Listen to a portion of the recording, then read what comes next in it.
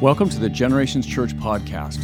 I'm Jeff Luddington, and at Generations Church, we exist to glorify God in our community, to make disciples that make disciples, and to multiply churches, so that the next generation is equipped to glorify God better than we did. Welcome to the Generations Church 5-minute recap, where we take the Sunday message and boil it down to something 5 minutes or less, summarizing it, maybe taking it in a different direction, while always aiming to make it more applicable. This week we had Pastor Vinny teaching through Isaiah 14. We're right in the middle of a section of Isaiah in which God is sending messages of judgment and condemnation upon the nations surrounding Israel at this time. In fact, Isaiah will explicitly express judgment over 5 different nations in this section. Over the course of the sermon, we looked at the nation of Babylon and God's judgment upon it, and specifically Israel's song of taunt over the nation of Babylon expressed in God's judgment. As we examined our key verses of verse 12 through 14, we read these words.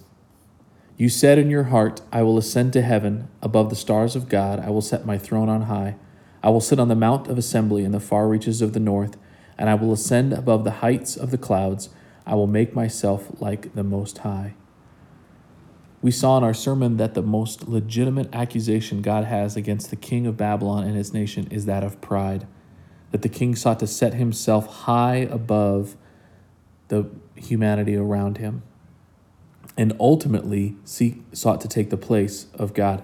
This was the king's chief sin. This was the motivating force driving his kingdom. And ultimately, we saw that pride is at the root and at the heart of human failing, faulty, and sin since Genesis 3. The king of Babylon simply falls into the same trap that Eve did. If you don't remember the story, you know that Satan tempted Eve in the Garden of Eden with the fruit of the tree of the knowledge of good and evil, seeking to tempt her with the pursuit of becoming like God. In Genesis 3:6, we read, when the woman saw that the tree was good for food, and that it was a delight to the eyes, and that the tree was to be desired to make one wise, she took of its fruit and ate. And she also gave some to her husband who was with her, and he ate. It was only after Eve saw that the tree would elevate her to a position higher than her own that she chose to eat. The Apostle John will warn the church about the pride that we fall into so often this way in chapter 2, verse 16, when he says, for all that is in the world, the desires of the flesh and the desires of the eyes and the pride of life is not from the Father, but is from the world. Pride is the great root of all sin, and it ultimately is when we desire to elevate ourselves beyond our standing. The book of Proverbs is a collection of wisdom sayings, and it has much to say about pride, and we reviewed some of these yesterday in our text. Proverbs 11:2 says, when pride comes, then comes disgrace, but with the humble there is wisdom.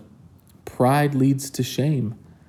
It is an interesting observation that the end result of pride is the opposite of what it seeks to gain. Pride seeks to gain its own glory, but only ends in disgrace and shame. Further, we read in Proverbs 13:10 that by insolence comes nothing but strife, but with those who take advice is wisdom. Pride leads to arguments. And isn't that the key happening in most of our arguments? Our pride asserting itself, challenging us to prove that we're right and the other is wrong.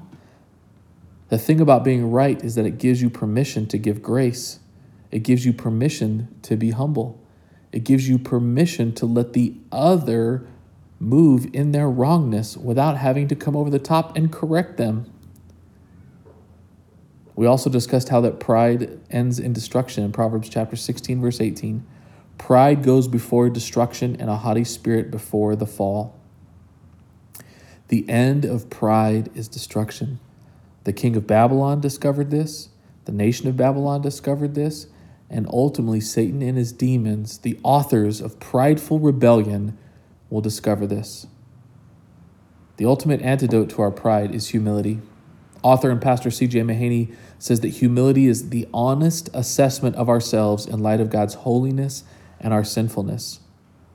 This is what requires to defeat our pride, an honest assessment. Where are you at today in terms of your pride? Where do you need to take an honest assessment and look in the mirror and remind yourself that you are wholly dependent upon the grace of God? This is Pastor Vinny and the Generations Church podcast. Thanks for joining us in our 5-minute recap.